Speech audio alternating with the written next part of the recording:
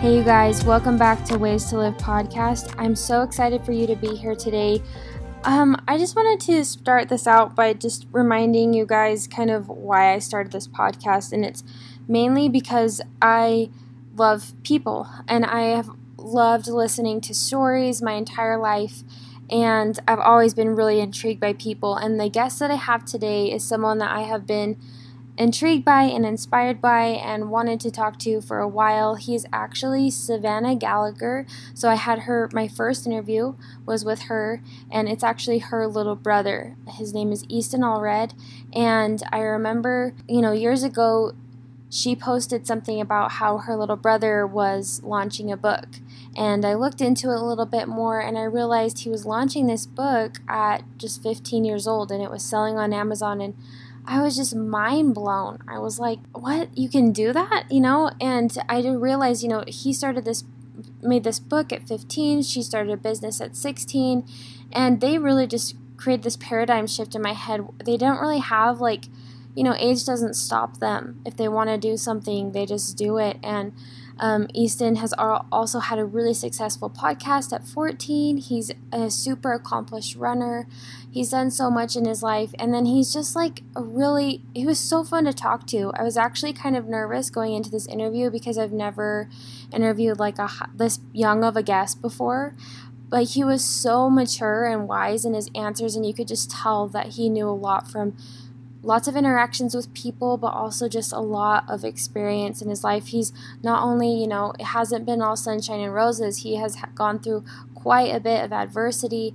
He struggled with anxiety, and I want you to listen really closely. If you have anxiety or you know someone who does, he gives amazing tips for how to move forward through that. We talk about, his passions and finding your passion, and also connecting with people and how relationships are the most important thing. And he just really blew me away. I've been thinking about his podcast, going back and editing it. I was like, I forgot how many gems are in here. It's just really amazing. And then he's also just hilarious, like total normal high school kid. I felt so bad when I was setting up this interview. His name's Easton, and I called him Ethan in the text a few times, and I kept doing it and he corrected me once, and then I caught myself the next times, and I was like, I don't know why I'm calling you Ethan. I know your name is Easton. And then again, on the podcast, I had to edit it out, but I called him Ethan, and he just laughed about it, and he's like, well, maybe I should change my name to Ethan, and told me how, he's struggled calling other people different names too. So I thought that was really cool of him not to be bugged by that, and just I don't know, he was a really great guy. So fun to have on the podcast. I'm excited to see what he does in the future. Make sure that you share this with young people that you know, anyone that you know, especially young people. He gives great advice to high schoolers. Check out his book, Fueled Tips for Teens, his podcast, Fueled. He also has a YouTube channel that's really amazing. And then just following him on Instagram at Easton Creed Allred. I'll have all this linked in the show notes. But thank you so much for being here. We'll get right to it now. Here is Easton Allred with Another Way to Live. All right, Easton, thank you so much for coming on the podcast today. Thanks for getting me on. I'm excited. Yeah, it's going to be awesome. So you're in California right now, and you're going to have your race today, right? Yeah, 8:30 tonight, and we're just in Folsom. It's beautiful out here, so yeah. That's amazing. And are you feeling good? Yeah, I'm feeling great. There's a lot of races where I get sick before and don't feel well, but I'm feeling well rested and ready to go today. Wow, that's awesome. I'm super excited for you. I'll be excited to hear how it goes. And thank you so much for deciding to do the podcast today on such a big day for you. I think it's cool. Easton told me that he wanted to do this today because it kind of helps him get his mind off the race, which I think is a cool strategy. So thank you so much again for coming on. I just wanted you to share a little bit about yourself, like your name, age, where you're from, and, a little bit about you. Definitely. Yeah, so I'm 18. I just graduated from Corner Canyon High School, got to do the COVID graduation with the class of 2020, and I'm headed to BYU to run for their team in the fall. And I am super into entrepreneurship and all things personal development. I had a podcast for a little while, and I have a YouTube channel that I do right now, and it's kind of a mix between personal development, entertainment, and running education. But yeah, it's pretty fun, and yeah, that's me. That's awesome. For those of you that don't know, Easton is also, I interviewed his sister. She was like my first interview on the podcast.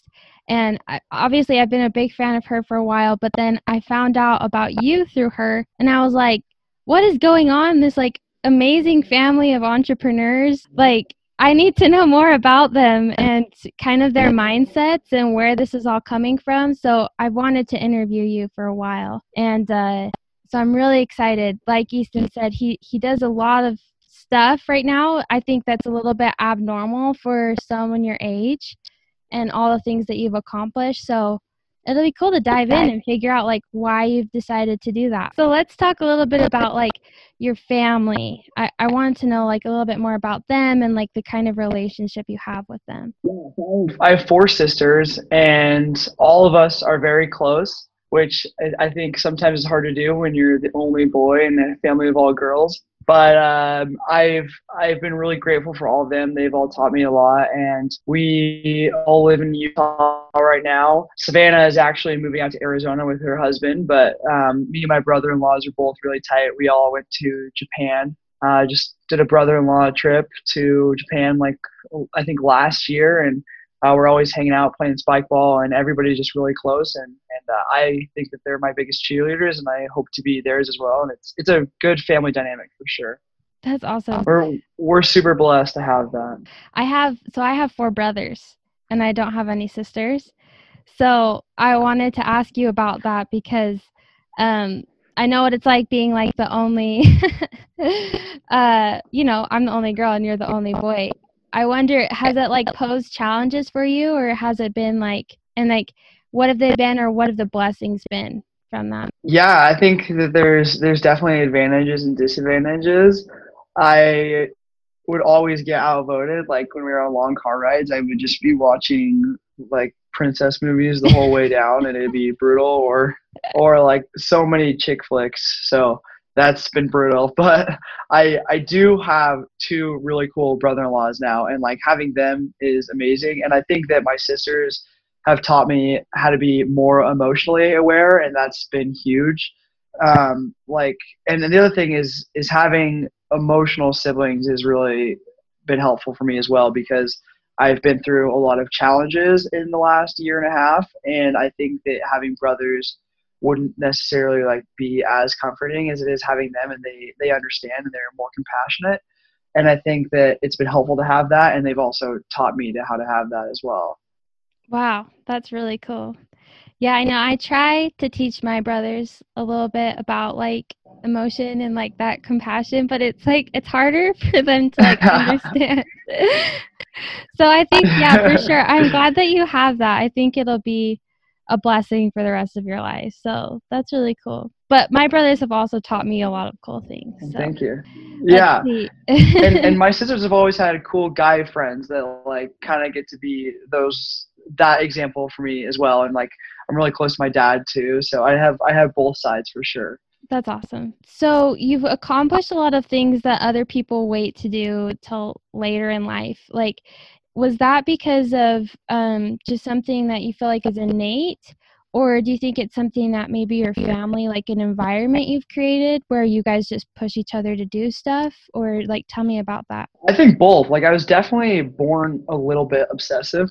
That's kind of my personality a little bit. But my family has definitely cultivated a culture around achieving and I guess more than achieving is just like creating, like doing things that we want to do. And like I think my mom, especially, both my parents though, have taught us to do whatever we're passionate about, and they've never really seen a reason to wait for it. Neither have I. I guess like in high school and when you're younger, you have way more time to make lots of mistakes. And if you make lots of mistakes, then your parents are there to cover you. You're not paying for rent.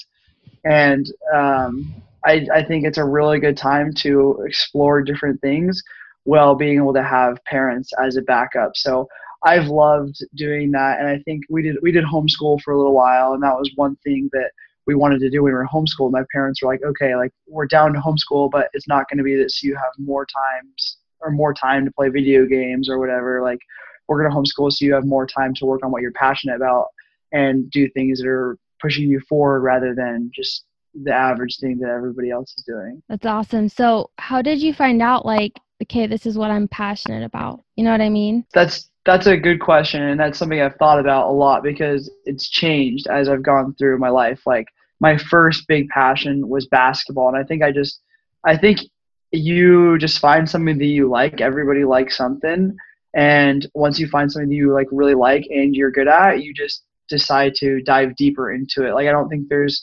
really any big secret. It's just finding a combo of what you like and what you're good at and deciding that you want to get really good at that and that you can achieve some sort of goal with that. And maybe that goal is monetizing and making money, and maybe the goal is just to become a more well-rounded person. But either way, yeah, I don't think there's really any like huge secret to it, but it was first basketball for me, and I just decided to go all out. I would play 3 times a day, every day for about 2 hours each time. And I just fell in love with the sport, but then that changed to running and YouTubing, and podcasting was also one of my big passions. And so I think it's really cool that you're doing this. It's just anything that you can do to be moving forward and something that you're passionate about, I think will be a huge benefit in life. Yeah, that's so awesome. So I think you have to like look up to someone and be able to learn from someone when you are passionate about things. When you've become like, you know, you've picked something, what's the first thing you do to kind of like learn more and decide that you're like going to stick with that? Do you look at an example or like? So I think with every single like endeavor that I've gone after, like every passion that I've wanted to explore, I just go on the internet and I start researching some people that have already done it, and then I like try to see like what they've been doing. So when I wanted to start a podcast, I started listening to all sorts of podcasts and found ones I liked.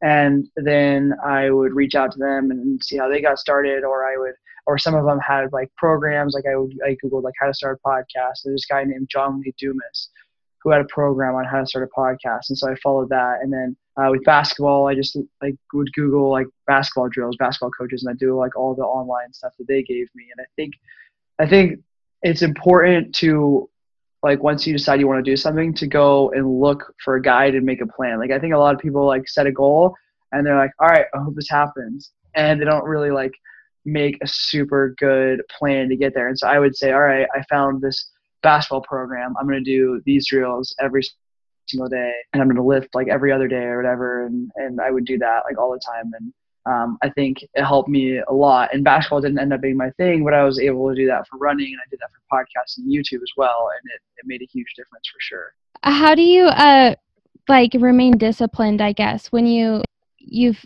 figured out like, hey, I'm going to do this and like I have a goal? I remember discipline is something that's taken me a while to learn. And I'm 25 now. And wait, am I? Wow, that's crazy that I'm 25. So and I feel like I've kind of like gotten the hang of discipline now. But you're so young. How did you learn that so young? Yeah, like I think discipline has to come, like you have to have a big reason to want to be disciplined. And so I think that happens when you first sit down and you write down a goal and you start making that plan to achieve that goal. And then once you have that plan, you can say, okay, I need to be really disciplined about that plan. And so one thing for me has been eating really healthy, because as a runner, that's super important. And I think that's really important to a lot of people.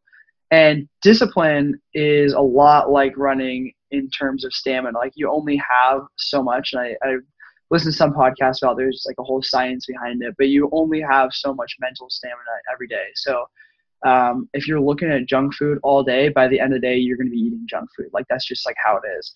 And so I live in a house where luckily, like, I talked to my parents about it and they're like, all right, like, we'll do it with you. So instead of like having lots of unhealthy food in the house, we just like don't have very much unhealthy food. And if we do have unhealthy food, I'll put it like in a hidden drawer, and I'll be like, hey, like, I'll tell my sisters like, hey, the chips are in there, like the cookies are in there or whatever, but I won't put it in my line of sight so that it's not something that I'm like tempted to eat or whatever. And I think that discipline is in huge part just creating a plan where it's not that hard to achieve that discipline. And it's something that you have to work out from a stamina perspective as well, but also like removing the issue is really helpful. And like if you want to like start running, for example, like one way to stay disciplined in running every day is to get like a running partner to do it with you. Like just an accountability partner in really any goal that you're going towards is so helpful, and it makes it so that you feel a need to do that and you're accountable for it. Wow, that's really cool. Thanks so much for sharing that. I wonder, like, what, I think the whole time I'm listening, like, I think of my little brothers. So I have 4 younger brothers, and we all, I think my parents have all pushed us to be really motivated, and some of us are just better at being disciplined than others. Do you think, like, how much of this is it like innate in you, and like what's your personality type, I guess? Do you think has that helped at all, or I think that I don't think discipline is necessarily something that is born. Like I think that anybody can develop discipline. However, I think that it's definitely different in terms of like desire to be like disciplined. Like some people would rather just eat junk food and enjoy it, and I think that it's just like a choice. And if you're really determined to do something and you're willing to take the steps, then I think that you can definitely develop that. yeah, I bet you don't. Do you have like friends that are around you that have the similar desires to you? Like, is that hard? Because I think in high school we think about, oh, you can eat whatever you want, like, and your metabolism's high, and like that's a lot of like high schoolers' mentality is. So are you around those types of people that, like, it's hard when people have different desires than you, you know? Yeah, totally. I would say most of my life I've been around people who just kind of eat whatever they want because that's how high school is. Mm-hmm. But as I've gotten a little bit older and I surround myself with a lot of people that inspire me, and I think that in a lot of ways that's people that care a lot about what they eat, and some people are not like that. Like I have a lot of friends who eat total junk, and it's awesome and fine. But I think that I think it's just like if you care or not. Like I have some friends who work out a bunch and they don't really care what they eat, and I have other friends who care a lot. And at the end of the day, I don't think it matters a whole lot if my friends are going and eating junk food. I just try to eat before, or maybe I'll go and cheat for a day. So it kind of just depends, but I wouldn't say it's been a super hard thing through high school. Cool. I don't know. I think that's super cool that you've been able to do that. And I'm wanting to know a little bit more about like you as like a child. Are there stories that like your family tells you about yourself that like make you guys all laugh, and like you kind of see, like, I don't know, just like you see how you were when you were little and how that's like kind of reflected in who you are now? So when I was 10 years old, I mean, I've been obsessive my entire life, but especially when I was 10 years old, I would always chant for sesame chicken. Like I loved sesame chicken more than anything else in the whole world. So whenever our family would be like, all right, what do we want for dinner? I just start chanting sesame chicken, sesame chicken, sesame chicken. So, because of that, my brother-in-law and my whole family just always gives me grief for that whenever I like am obsessive about anything. And even like for nationals last year, to show like how obsessive I was at that goal, and to cheer me on, they printed out like a massive banner that basically had like a chicken with me like as like photoshopped as the face, and it just said like sesame chicken across. And so as I'm like warming up for this big national race, I just see my head on a chicken. It's pretty funny. Oh, that is hilarious. Do you feel like, so the obsessive thing has probably helped you in a lot of ways in your life. Do you feel like it's also been like hard with different things, or do you feel like you've been able to make it all kind of a positive? Oh, it's absolutely been hard. I like it's good, and it's helped me to be high achieving, and it's helped me to like achieve a lot of my goals. But I do think that there is a huge disadvantage to being obsessive as well, because it makes me like really anxious about things, and it can be hard if I'm like not getting something I want because I just really, really want it. Mm-hmm. You want sesame chicken. I want chicken so bad. So And then funny. it's funny because I probably haven't had sesame chicken in like 6 or 7 years. So That's so funny. So yeah, tell me a little bit more about that. You mentioned before when we've talked before that you have experience with anxiety. Do you want to tell us a little bit more about that? yeah, definitely. So this has been a super like recent thing for me. I feel like I've always been good at handling stress. Like I think with an obsessive personality, you're gonna get stressed every once in a while because you care about things. But I'm actually really good about handling stress because I can meditate and I've listened to lots of podcasts on how to deal with stress and like I've read books about it. I feel like it's a skill that I've like almost mastered. Like no one can really master it, but I've done a really good job of managing it.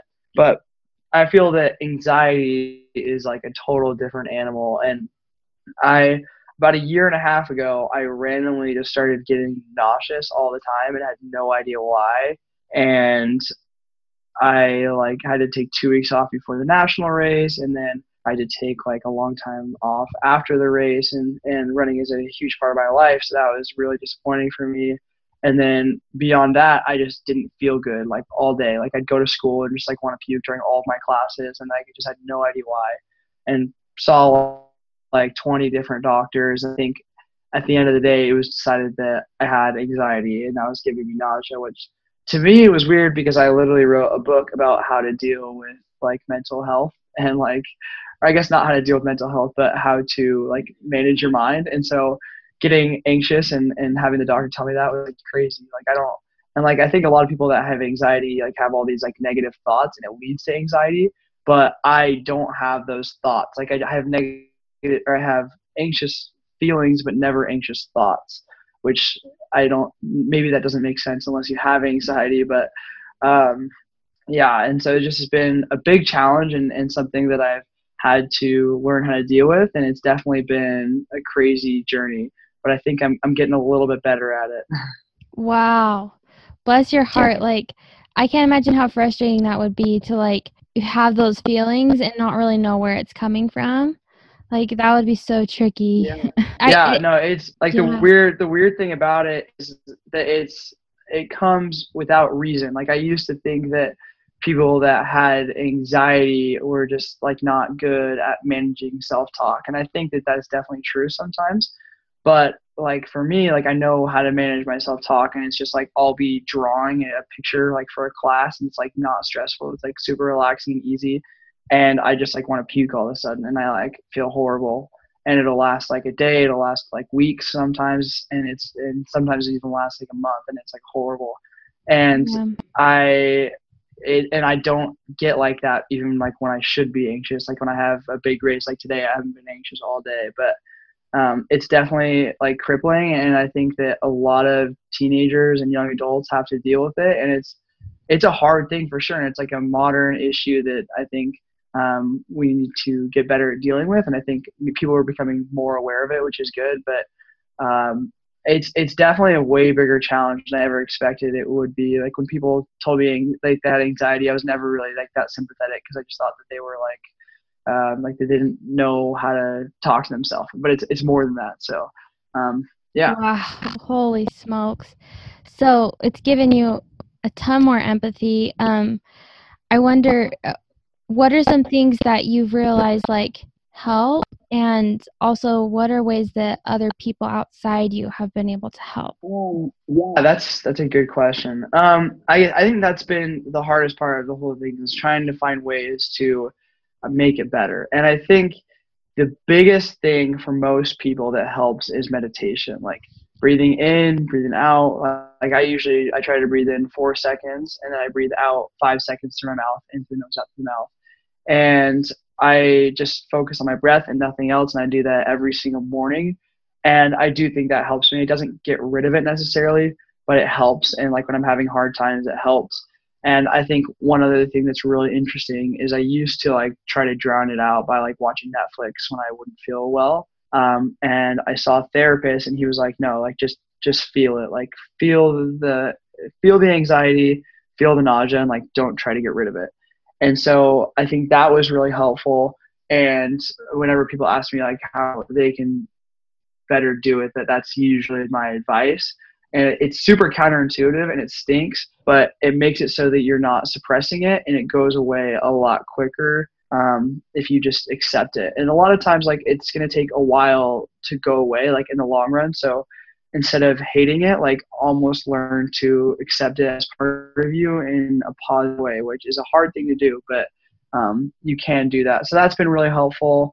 And then as far as other people helping you, like, there's really not a whole lot you can do except for understanding. Like, my mom sometimes, like, she'll like ask me like what I'm doing during the day, and like I'm a very organized person, so like I always have a plan set out for my day.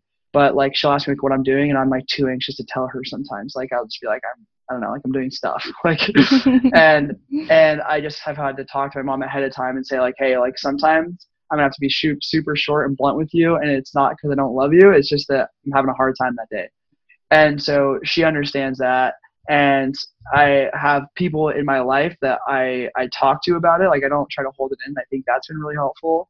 But like all of my friends know that I have, like all my really close friends know that I have really bad anxiety, and that sometimes I just need them to be understanding of me in terms of just like being there for me. Like, and sometimes like I'll have to say like, I feel better if I go over to a friend's house. So if I'm like feeling really sick, I'll just say, okay, like, can I come over? And we'll just like hang out for a little bit, and it makes me feel like way better. But I think also just like I wish more people would see anxiety in the way that I see it now and not the way I saw it before. And what I mean by that is I don't want people to be judgmental of me like when I feel that way. Like I don't want people to think that I'm a lesser person and that I just am not good at managing myself when I don't feel well. I want them to like see it more as something that just is like more like a disease that you don't really have control of, because I don't know, you don't want to feel like a lesser person for feeling anxious and nauseous, and I don't feel like you should feel like a lesser person. So that was something that I had to learn at first, and I had to learn that you're not weak for feeling like that, and you're also not weak for trying to get help and going to see therapists and counselors. And I think all of it has been really helpful for me, and I've definitely learned a lot about being compassionate, and I understand it a lot better now for sure.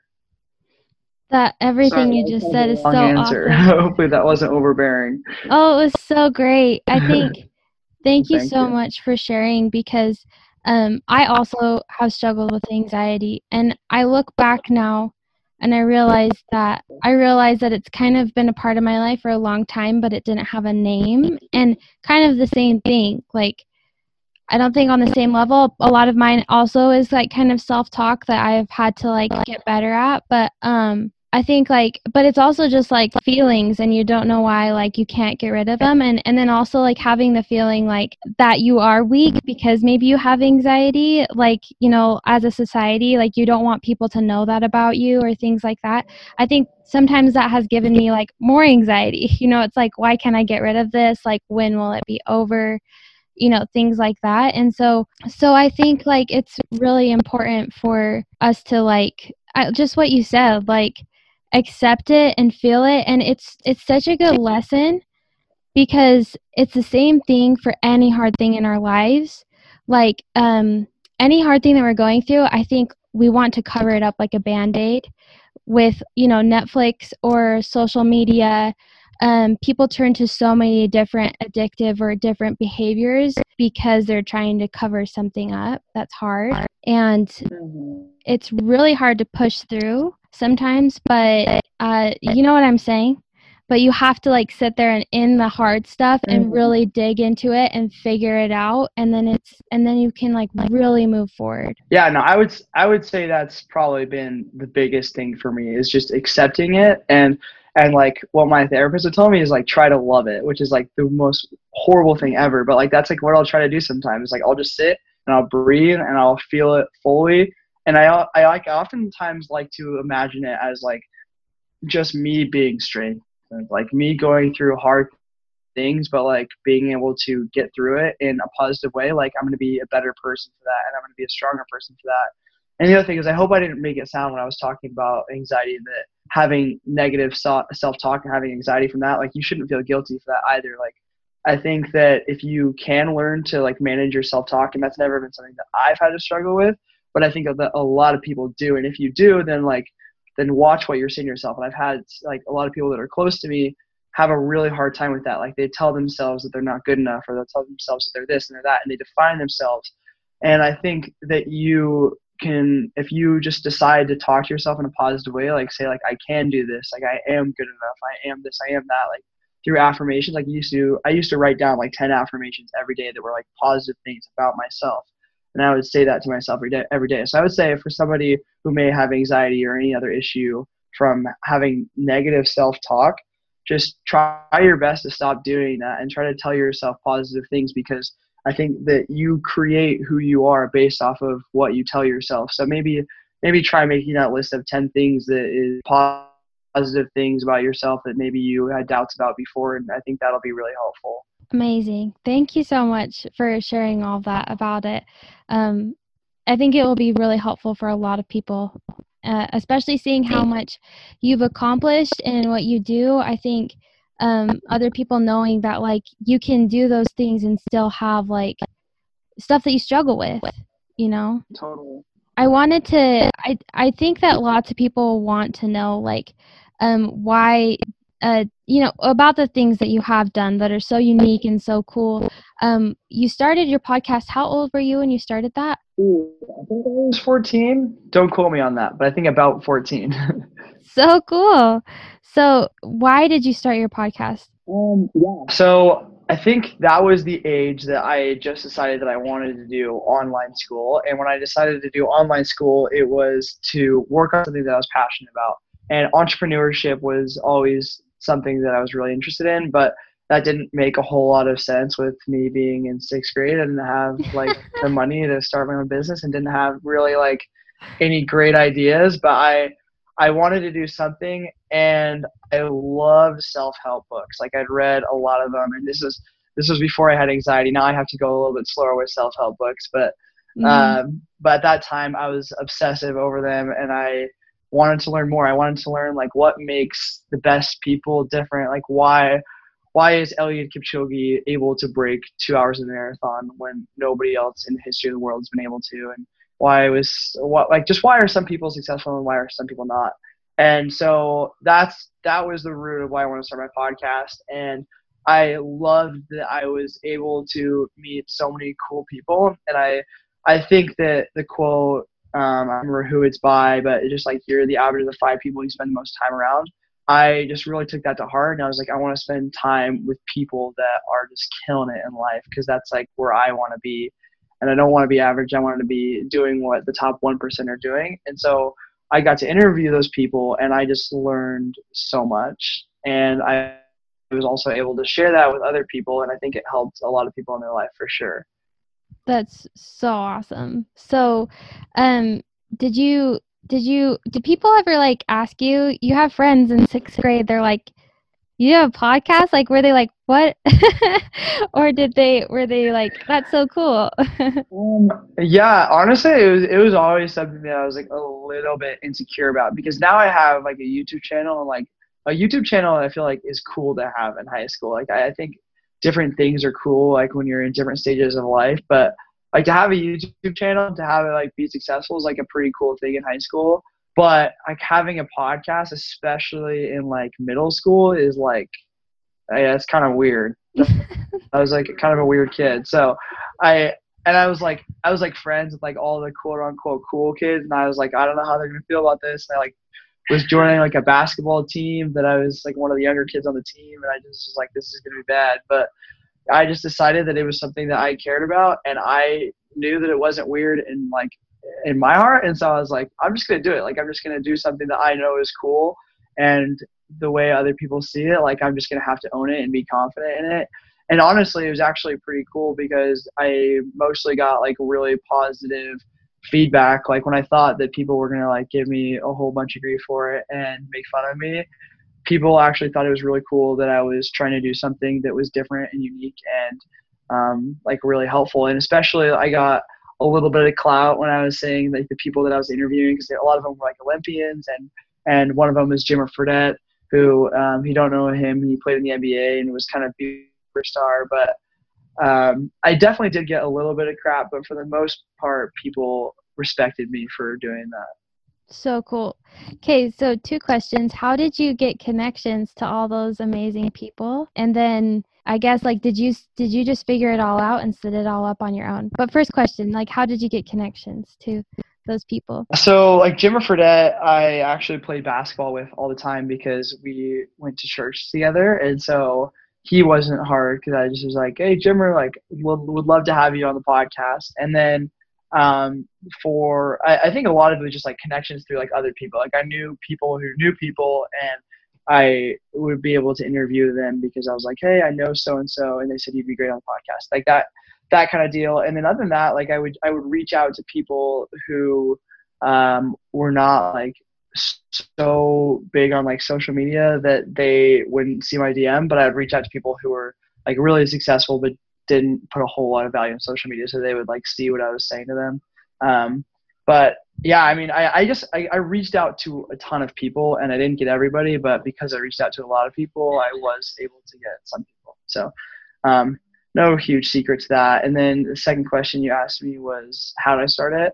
And I think I mentioned this earlier, but I knew John Lee Dumas had a course on how to start a podcast, and my grandpa actually bought me the course, and I think he like said he was buying it for himself, but in reality he was literally just buying it for me. So I got really lucky, and I just did his course. It was called like Podcaster's Paradise, and that's what helped me to start a podcast. Super cool. That's so awesome. And then is your podcast, oh wait, I did want to ask you who your favorite guest was on your podcast. Favorite guest? I think that's a hard question. It's been a while since I've done it, but I would say that it might have been maybe Kyle Merber. Kyle Merber was like the college NCAA 1500 meter record holder, and he just was an inspiring guy because I felt that he and I were a lot alike. He's a really good runner, and he also has like a swagger about him that like a lot of runners don't have. And like one of my inspirations is Steve Prefontaine, and that's like the biggest thing I like about him is he made the sport of running cool. And there's a lot of interesting personalities in the running world, but there's not like a lot of I guess that's wrong. I guess there's not that many interesting personalities in the running world, and I wish that there were more interesting personalities in the running world. And Kyle Merber is a guy that that I thought that I could be like in terms of making the sport of running like a little bit cooler. And he was also just like a really inspirational and humble guy. So I really liked talking to him and interviewing him. So cool. It's fun when you can find someone that you feel like you really connect with. So that's awesome. So that podcast also, is that what led into your book, like you wanting to write a book, or how did that come about? So it was kind of a mix of two things. So first of all, I was doing the podcast, and while I was making the podcast, I went to an event that Lewis Howes was hosting. And Lewis Howes is a podcaster and is also an author that is incredibly successful.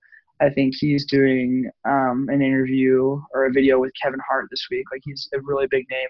And before he was big, he came to Colorado, which is where I lived at the time, and was doing a book event. He just launched his first book. He was like kind of in his like first or second year of doing the whole personal development thing.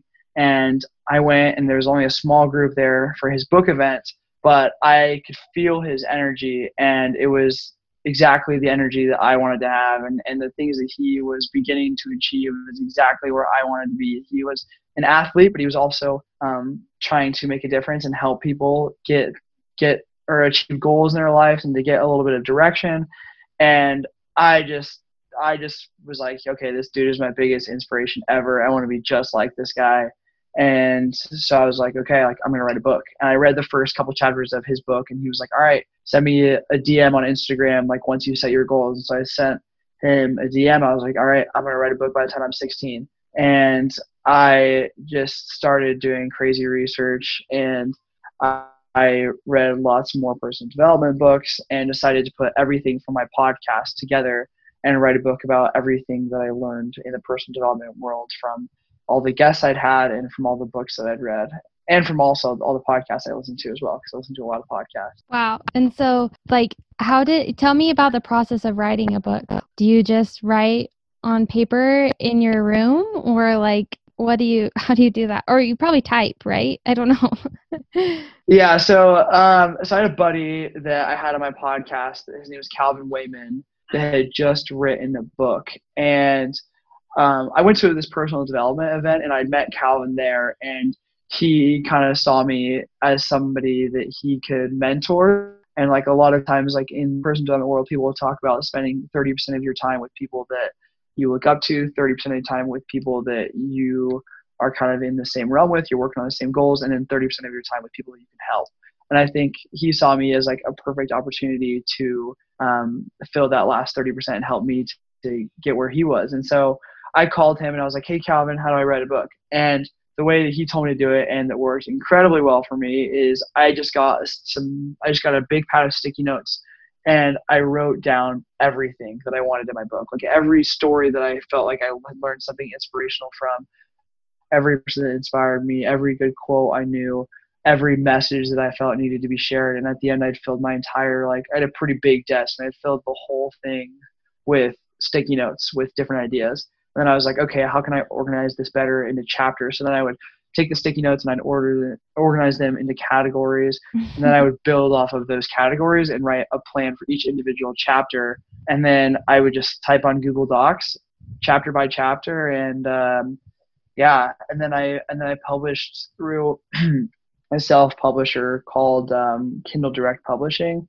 And it actually did really well. I did a book event right when I published the book. I did like a really big book event, and it went really well, and the book sold well.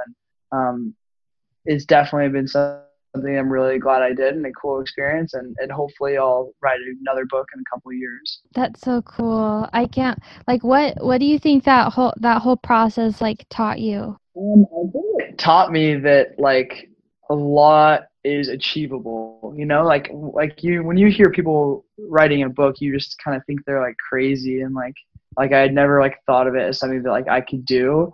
And so it was like it was a cool moment when I was like, whoa, like I'm an author. And like I'd never like really seen myself as a writer anyway. And I always think that people that write books are like insanely long-winded, and I'm like, how in the world do you even write that much? So it was really cool for like me to be able to do that, especially like only being 15 writing the book.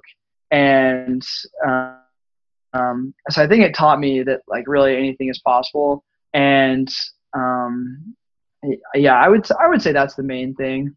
And I think it also like made me realize like how many people were affected by what I was saying. Like I didn't like a lot of people from the book like would DM me and say like how much it's helped them in their life. And I've seriously gotten like hundreds of those like emails and messages about just like people like literally having a change of life because of my book. And that's something that I'm super grateful for. And I guess when I was doing my podcast, it's kind of harder to see the immediate impact on people's lives, because I don't know how it is now, but when I was podcasting, I couldn't really see what people were commenting and saying about them. But with the book, I could see like, whoa, like what I've been sharing is like actually making a huge difference in people's lives. So neat. I'm so glad that you like had that experience. I think it'll affect the rest of your life for sure. And I'm wondering too, like, what did your parents say at this time? Because when you're this young, like your parents are very influential, right? And they usually do a lot for their kids at like this time of life. Like, did they kind of just sit back and like be like, okay, like we're watching you do all this? It's like I don't know, like a little like prodigy, just like doing all these things, or like how involved were they? My parents have always taken the role of like sparking ideas and like helping inspire, but really like once you get in the process, like it's just kind of like me. Like I would say my mom is kind of like the cheerleader in the whole process. Like she's really helpful in like getting me to like have ideas. Like she'll say like, oh, like you should try this, you should try this, but really like she doesn't do any of that. Like she just encourages me to. And I think like it's different in certain aspects of life. Like with my nausea right now, she gives me about like legitimately, I think I counted like 44 vitamins a day, which is like insane. And I'm only going to try that for like a week to see if it makes any difference. We're just trying to like figure some vitamins maybe going to make me feel a little bit better. But other than that, my mom and my parents both take like a relatively like passive parenting style. Like they're there for me and they're supportive, but they want me to figure things out and they want my siblings to figure things out on their own, which I really appreciate. Like they're not strict or overbearing, and they just let us do whatever we want to do. So cool. Because I think lots of parents feel like they have to, like, if they want their kids to be successful, they have to be there, like, kind of just like kicking them in the butt the whole time. And like, it sounds like with your family, like, that's not how it is at all. I think if my mom was like kicking my butt to do things, I wouldn't want to do them. Like I think if my mom was pushing me, I wouldn't allow her to. Like I have a driven enough personality that it would stress me out. Like if she's like, oh, like go do the dishes, like I'm like less likely to do the dishes than if she like wouldn't have said anything. Like, and so, and I guess that's kind of a bad example, but I think with like a lot of teenagers, like they'll start working on something they're passionate about, and then if their parents become too involved, they like start to become less passionate about it. So I have always preferred my parents to take more of like a really good friend relationship in parenting. And I think it's different for every kid, but for somebody that has a personality that's pretty driven, I think that that's the best way to parent. And my parents have always been great about that. It took a little bit of time in the beginning when they didn't understand that as well as part of my personality. But as we figured it out, it's been the perfect thing. And I think that they were kind of like that with my older sister, Savannah, too, who's also really driven. They just facilitate and help, but never push. So it's great. Really cool. I wonder, is that how kind of it's gone with running too? Learn that, like, tell us a little bit about running and how that's all gone. Yeah, I started running in 6th grade for basketball. Like that's when I would go on like 2-mile runs twice a week just to stay in shape. And I figured out I was really good at it, and I would go home and tell my dad what times I would run, and I could always tell that he like didn't really believe me. And I would send my times to my coach, and my coach didn't believe me either. Like he was like, okay, like send me legit times. And I was like, no, that's what I ran. And so, and I think that I just started liking the sport then, but I don't think my parents have ever once told me like, hey, you need to eat healthier or you need to go on a run. Like I really don't think they've ever said that to me. If anything, they're like, you need to eat some junk food, like relax a little bit. Like, but one way that they have been really helpful is they're always making opportunities. Like if we are going on a family vacation, like they understand that I need to be able to run, and so they'll create opportunities for me to do that in a day. And they support me. Like they come to all my races. So we're in California right now, and they flew to California to come watch me race, and they'll bike by me if I don't have a partner to run with. And so that's always been really helpful, just to have them there for me. Wow, they sound awesome. Super cool. They're great. Oh, what was I gonna ask you about? Oh yeah, so just what are some of your like biggest accomplishments with running that you're really proud of that you've done? Yeah, so this is always a hard question for me because like I feel like I've been able to do some cool things in sport, but I feel like every accomplishment I have is like not a great representation because I've been injured so much. Like but so I ran my sophomore year was the last time I had a healthy track season because of track season getting canceled for Corona and me being injured last year. But I was able to run 4:09, and then which was the fastest sophomore time in the country.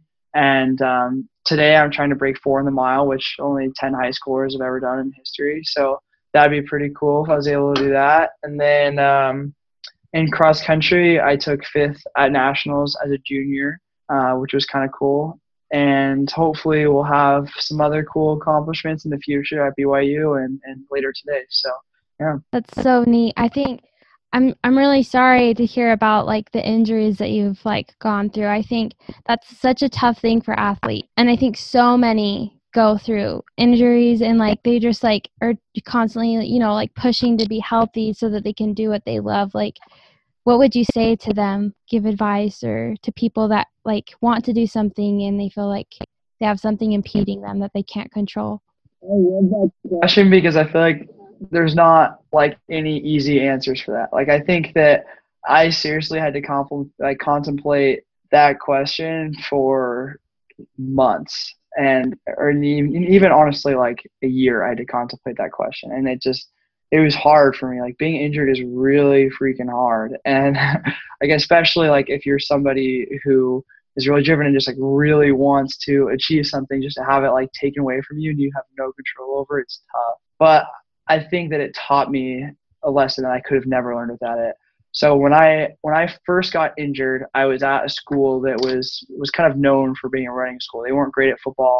They were okay at basketball, but they really, really valued running, which is pretty atypical. And so I kind of felt like the king a little bit there because like a lot of people respected me for running well, and they understood what I was doing. And then I transferred schools to Corner Canyon, who has like the third best football team in the country. They'd won state in basketball that year, and no one really cared about cross country. And even the ones that did, like they didn't really have much respect for me because I wasn't running. I was injured. So I went from being a well-known person that was very respected at my other school, and I'm sure that wasn't the opinion of everybody, but a lot of people thought that, which was cool. And then I went to another school where like no one really knew who I was, and like no one saw me as a good runner. Like I just was like a normal guy. And I thought that because of that, and I didn't know if I was ever going to be healthy for running again, I thought that I had lost my value. And it was hard because I lost value in like my sight as well. Like I didn't think that I was as special of a person because I wasn't doing anything that was like above average.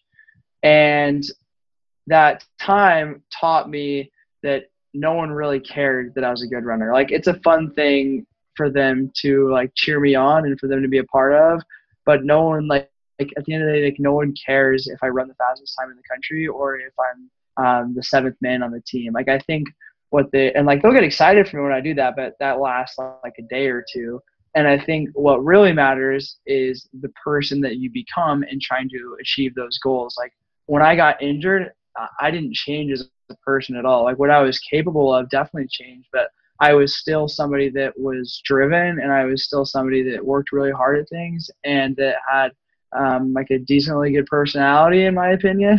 And like that's what people care about. Like none of your friends are like not going to be friends with you because you achieved a certain thing, and if they are, they're a sucky friend. So I think like the biggest thing that I learned is that your value isn't derived from any accomplishment that you'll ever have, and the journey of becoming that person is really, really important. And it also taught me just to like to be really humble and like recognize that you like sometimes you're just not going to be able to accomplish some things. Like you need some things to go the right way. And I think that in running, that's like especially true because you can just get injured and it can be taken away right away. And I think it made me realize like how blessed I was to be able to have like good health for so long. And even like now, like I'm really grateful for the natural talent that I do have, and not everybody has that. And so I would say it was like one of the biggest learning experiences of my entire life. And for people that are going through injury, just hang in there, recognize that you haven't changed as a person. And it doesn't matter if you come back full strength or not. Like just do your best and you'll be all right. Oh my gosh, I can't believe everything you said was so good. I think, and the thing is like I feel like that applies to like even my life right now. I'm not injured and I'm not an athlete right now, but like it applies in like things that I think that like will make me more valuable, whether it's as a person or as a podcaster or online. If that's taken away from me or I don't have it, and I feel like it kind of devalues, like it could devalue me as a person. But this literally could apply to anyone. But really what it comes down to is like you said, like how you, like who you are and how you feel about like yourself. And like I think at one point in someone's life or whatever, like I feel like they're going to be stripped of something that is really what they think like defined them. And I think that's when it really comes down to, like, it makes you think, like, okay, like, who am I, and like, what is my relationship with myself and with, like, maybe God, and like, how does that make sense? Like, and then I don't know, does that make sense what I'm saying? Totally. I'm glad you brought that up. That made me realize something too. Like, I think like I talked about how like at the end of the day, it's like you have a good personality and like that's what gets you through. And it's not even really about personality. It's I think how you make people feel at the end of the day. And if you are making people feel special and appreciated, then you're gonna have good friends. You're gonna have a good life, and I think that's super important. But I'm glad you related that because I think it does apply in everything in life, not just as an athlete. Yeah. Okay, so if the things that are important to us, like, that's not really the most important thing, why do you think we achieve? So, like, you're going out to run, and like, what is your mindset right now about running and achieving? If you know it can be taken away from you, like what? Yeah, that's a hard answer. Like it's not. I feel like that's not easy to like say that there's a great answer for that. But I think that for me, like running is something that I love doing. Like I love working towards something, and running has opened up a lot of cool opportunities for me for sure. Like I don't have to pay for a whole lot of college, which is nice. And I like have gotten to meet a lot of really inspirational and like driven people through the sport. And so that's something I love about it. But also like just having something, and like I think you'll agree, like doing with your podcast is like having something that you're working really hard at and like making yourself better as a person because of it is super rewarding. And even though it can be like really painful, it feels good to just be passionate and be working hard at something. Yeah, I definitely think that, like, as human beings, we were made to like create things and like work hard and achieve things, and or things like that. So I think it makes us feel happy, which is what we want. Awesome. Totally. And like, I guess as far as like achieving the goal goes, because I didn't directly answer that question, is like, if I break 4 in a mile today, it opens up a lot of new opportunities. Like my YouTube will get a lot more traction, which will help me to inspire a lot more people, and it also help me to money to keep making videos. And and like I'll get a better scholarship. Like there's a lot of things that come from running a 4 minute mile today, including like also like confidence as well. But at the end of the day, like if it doesn't happen, I still have the journey that was a way bigger part of it. So of course there's drive to achieve, but there's also drive for the journey and getting there. So I hope that answers the question a little bit better. Oh, so good. Thank you so much. I went to, my cousin was really involved in track, like in high school. She was really good. I went to her state competition in Idaho because I'm from Idaho. And that was in Boise. And we saw a high schooler. I remember everyone like talking about he had a scholarship to Yale. And he did, I think it was the 2 mile. And no, it was a mile. And he broke under 4 minutes. And like we were all there in the stand. Did he really? Wow. Yeah, that's crazy. yeah. But I remember watching him, and like he was flying. It was absolutely insane. Like I had never felt that much like just like adrenaline watching someone on a track. So it was so cool. So I imagine you doing that, and I'm really excited for you. I think it'll be really neat. Me too. I'm a little bit excited and a little bit scared because it's going to hurt a lot. Yeah, I mean, I'm sure you've got that all figured out, like in your head. Like, I'm right, you probably do like meditations and all of that to kind of prep yourself. Oh, for sure. Yeah, like I would say for the past month, I've been like meditating every day and also just like visualizing it every day. Mm-hmm. I've got the game plan laid out. Awesome. Super cool. Okay, so I think we'll kind of start wrapping up, but I know there's a lot of young people that look up to you. I just wanted, like, and I know that there's also a bunch of traps in high school that young people can get into.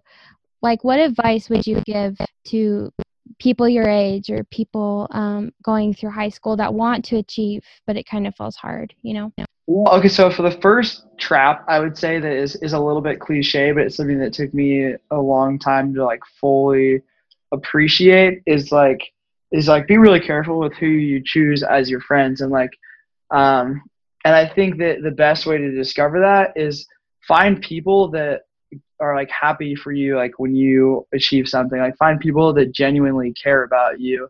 And I think that a lot of times I would look for like the most fun kids in high school, because I've been in 3 different high schools, and it's fun to be friends with everybody. But I would say at the end of the day, like make your best friends, maybe not like, don't choose it based off like who's the most fun, but like who actually cares about you, and who do you enjoy spending time with, but also that will like cheer you on through the journey. And so I think that's really, really important.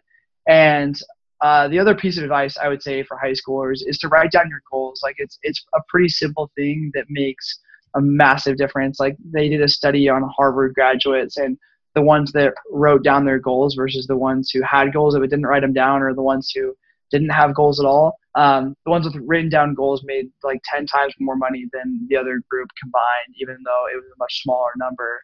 So writing down your goals is huge, helps you get some direction. So yeah, I would say that's my biggest piece of advice.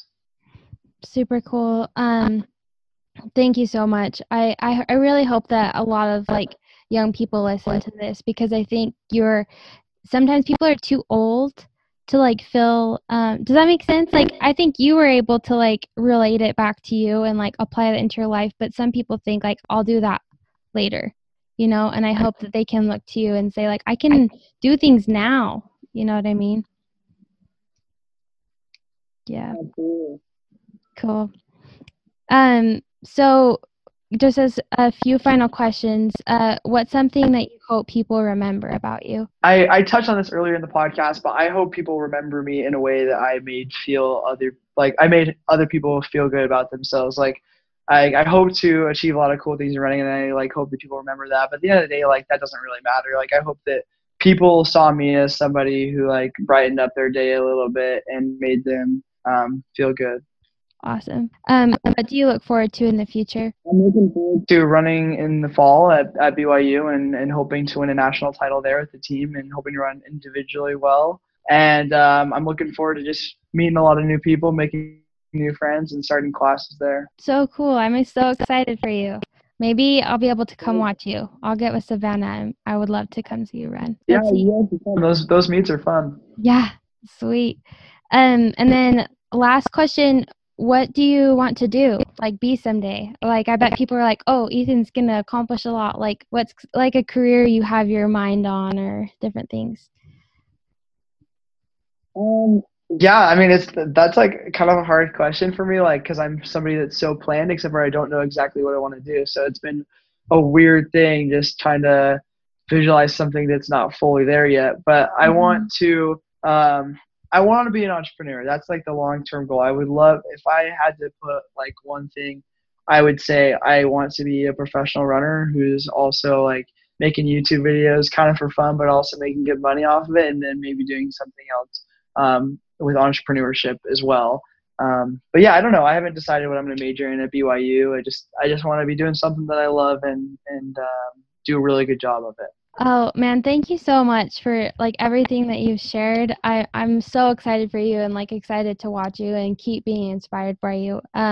If people like want to support you, and like there's a bunch of ways they can do it, what are some ways that people could support you? Oh, yeah, definitely. So my Instagram is Easton Creed Allred, and then my YouTube channel is Easton Creed Allred as well. So if you want to go watch some videos on there, or just keep following me on Instagram and see what's going on in my life, then that'd be the way to do it. But yeah, thanks for having me on the podcast. It's been great getting to know you a little better, and being able to talk to you about some of this stuff. You're a great interviewer. Oh, thank you. Thanks so much. That means a lot coming from you. Thank you so much, Easton. Good luck today. We'll be cheering for you, and I'm really excited for this episode to come out. Yeah. This is Easton Allred with Another Way to Live. Guys, thank you so much again for listening to this episode. I hope you loved it. I have listened to it a few times since recording it, just for editing, and then just listening to it again, actually, and it was so neat. I hope that you can go back and listen to it again if you want to. I hope you can share it with your friends.